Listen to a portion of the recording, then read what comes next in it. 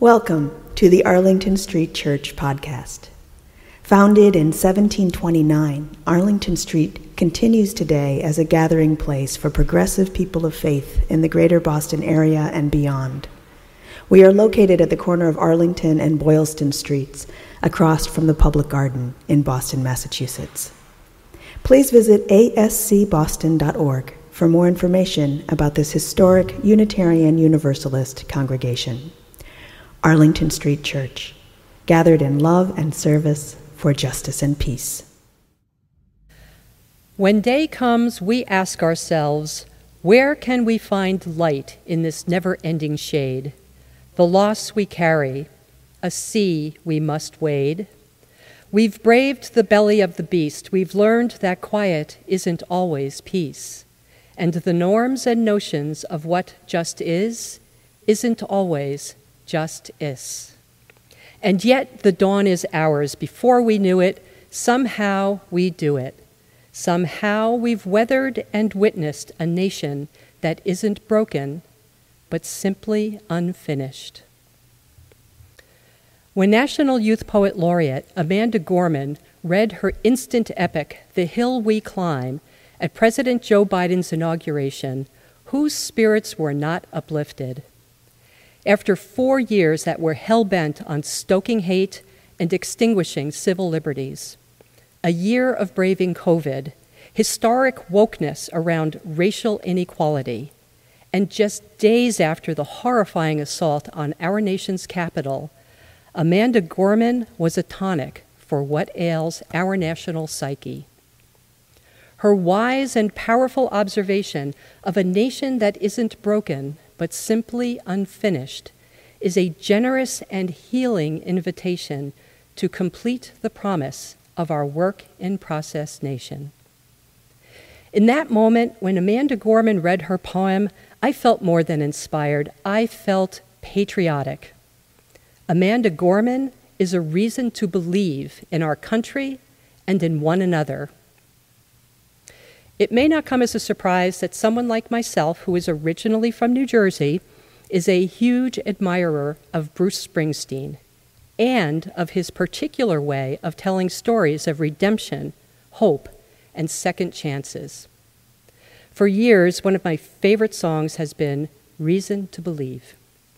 The song tells hard luck stories of heartbreak and loss, each story ending with the refrain, but at the end of every hard-earned day, people find some reason to believe. I've always loved that message, that even when faced with the most devastating setbacks, people find the resilience to carry on and to believe things will work out. Except Springsteen has a different purpose for the song. In his own words, this song is about the price that blind faith and refusing to give up your illusions extracts from you. Well, I haven't quite let go of my more optimistic interpretation of the song. I've never stopped thinking about Springsteen's cautionary tale of blind faith and the danger of hanging on to illusions so tightly you become convinced that the sky was never really blue. And I have found myself thinking, there are millions and millions of Americans in our great land of hope and dreams who have a serious case of blind faith in some very dangerous illusions of what this country stands for, who is welcome, and what we can be. It's easy to feel dragged down by our society's fierce and constant infighting around basic values of liberty, equality, and justice for all. All the more so on patriotic occasions, like today, the 4th of July. The good news? We don't have to give in to that dark energy. We can choose, like Amanda Gorman, to search for light in the never-ending shade that dominates news cycles and social media. We can choose to be lifted up by better angels all around us. And we can find reasons to believe, not in misguided illusions about what makes our country great, but in those better angels, those everyday friends and neighbors who make our communities and our nation a more perfect union. One of the most magnificent expressions of our Unitarian Universalist faith and of our core American values is our willingness to help one another. Service and volunteering are natural incubators of reasons to believe. For many years, I worked at Boston Cares, a nonprofit that makes it very easy to volunteer at dozens of community programs, including the Friday Night Supper program here at Arlington Street Church.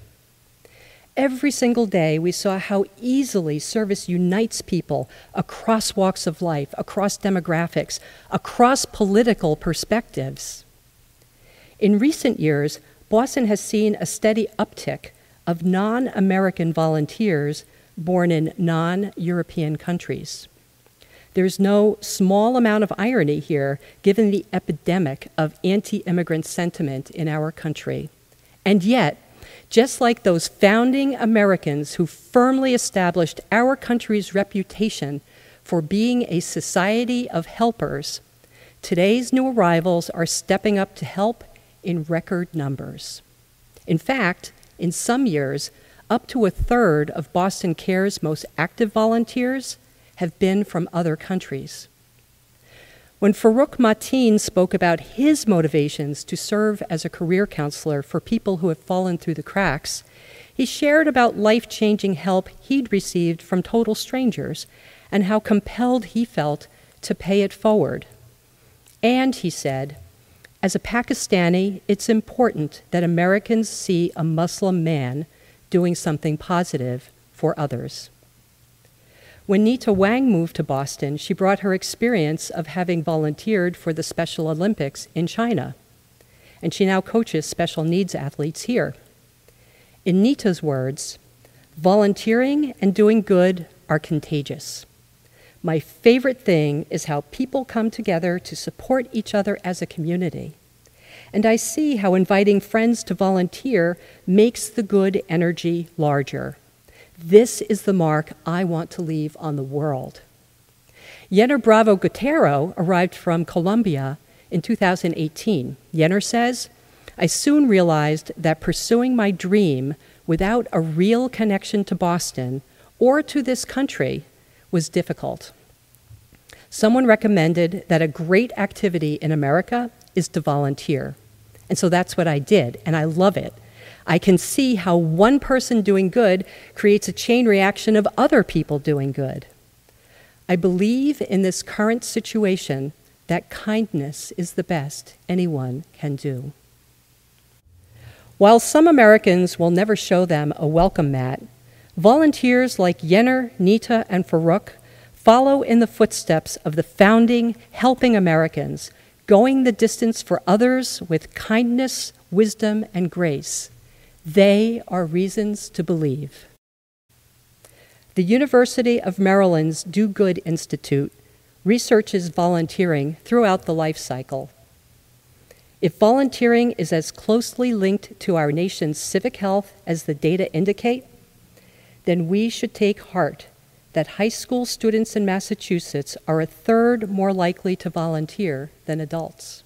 Nowhere is this more evident than at Project 351, a statewide group that prepares 8th graders and high schoolers to tackle community problems and to speak out against injustice.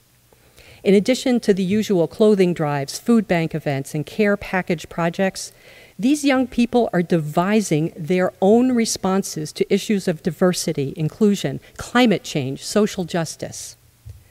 Using their own lived experiences, some are training others to safely confront bias and discrimination at school. Others have testified on tackling racial inequality before statewide groups such as the Association of School Superintendents. These are amazing young people, mostly teenagers, and their wisdom about how service has shaped their view of society and their place in it is spot on. Dominique Thomas says, people who want to serve will wake up at 5 o'clock in the morning to do so. If the country and the world had more people like that, we wouldn't have as many problems. Isabel Cole says, people who do service are connected. I've learned the African concept of Ubuntu. I am because you are. My humanity is tied to your humanity. Instead of being a product of the times, I'm able to be a product of love and compassion. And Noor al-Saad says, right now, our country is in a vulnerable state and full of divisiveness. My experience is young people are much better at having respectful and effective conversations than elected officials. Now, more than ever, it's important to turn to young people. In every corner of our Commonwealth and throughout Boston, there are young leaders like Dominique, Isabel, and Noor whose open minds, compassion, and determination to be of use are forging them into a new generation of civic health champions. They are reasons to believe. One more story. Government data show that for the first time, more than half of homeless people are sleeping outdoors, not in shelters, not in emergency housing. The average age of a homeless person in America is 9 years old. John and Trish Borowski are longtime Oregon transplants by way of New Jersey. Both have been public school educators. They adore their family, and they are deeply in love with Mother Earth. Last fall, John shared that he and Trish were delivering 40 care packages to people living in a camp underneath a nearby highway. John's message was simple. People are not disposable, and those who need a helping hand deserve to be treated with love and concern. A few days later, John and Trish returned, this time staging a soup kitchen out of their pickup truck, along with more care packages of warm socks, cold weather gear, and personal care products. And then they just kept showing up.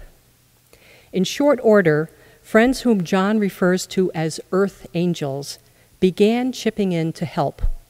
In the coming months, weekly soup kitchens were accompanied by a steady stream of clothing, first aid supplies, firewood, blankets, sleeping bags, and even portable heaters with propane tanks.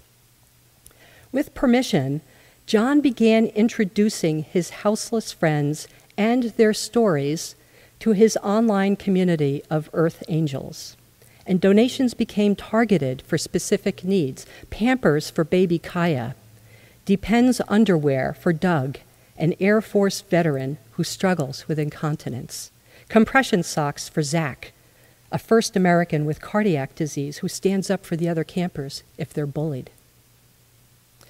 Over time, John and Trish have helped many of their houseless friends to find places to live indoors, to secure medical care, and to get back to work. When plans to tear down the camps were announced in the spring, they went to bat for those whose camps were being removed, and they're still at it. While the Borowskis do not hold back their rage over a country where veterans, senior citizens, toddlers, youth with no family, and people with all manner of illness live under highways, they have expressed even larger gratitude for what they describe as the chance of a lifetime to make a difference. In John's words, when another human being says, "John, you and Trish have literally saved my life," we are left speechless. We laugh, we hug, we cry, and we listen.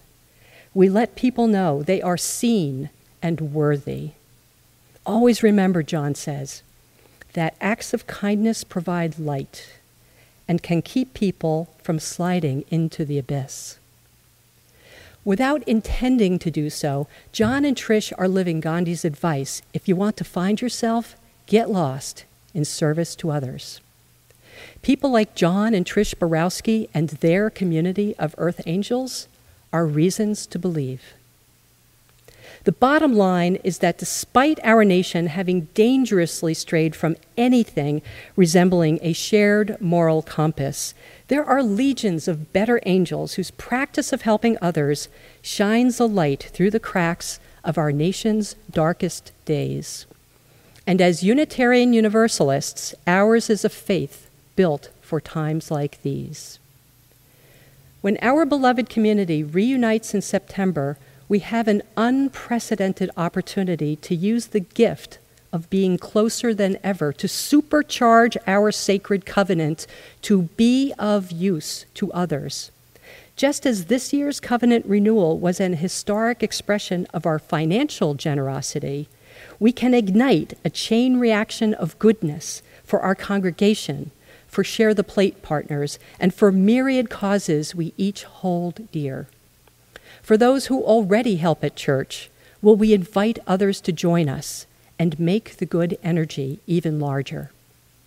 For those who are new members or perhaps have been on the sidelines, will we embrace the opportunity to discover this beloved community through service? For those who have been helped by others along the way, will we pay it forward with kindness and grace? Might there be earth angels among us who will rally responses to heartbreaking needs that are hiding in plain sight? Will we recognize that I am because you are, and that my humanity is tied to your humanity? Remember, the service begins when the service ends. And remember, our beloved Arlington Street Church community is a reason to believe. So let's bring it home with Amanda Gorman. We will rebuild, reconcile, and recover in every known nook of our nation and every corner called our country. Our people, diverse and beautiful, will emerge battered and beautiful. When day comes, we step out of the shade, aflame and unafraid. The new dawn blooms as we free it, for there is always light, if only we're brave enough to see it, if only we're brave enough to be it. Let it be so. Amen.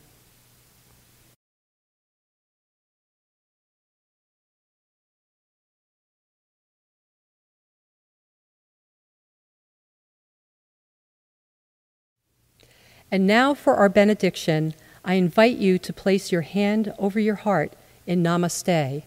I bow to the divine in you. Congressman John Lewis of beloved memory said, "We all live in the same house. We all must be part of the effort to hold it down. You are light. Never let anyone, any person, or any force dampen or diminish your light. Do not get lost in a sea of despair. Be hopeful. Be optimistic. Get into some good trouble and redeem the soul of America." Let us keep this faith and carry it on. The service begins when the service ends. Amen. Where you go, where you go, I will go, beloved. Where you go, I will go. Where you go, I will go, beloved. Where you go, I will go. For your people are my people. Your people are mine. Your people are my people. Your divine, my divine. Where you go, I will go, beloved. Where you go, I will go. Where you go, I will go, beloved. Where you go, I will go. For your people are my people. Your people are mine. Your people are my people. Your divine, my divine.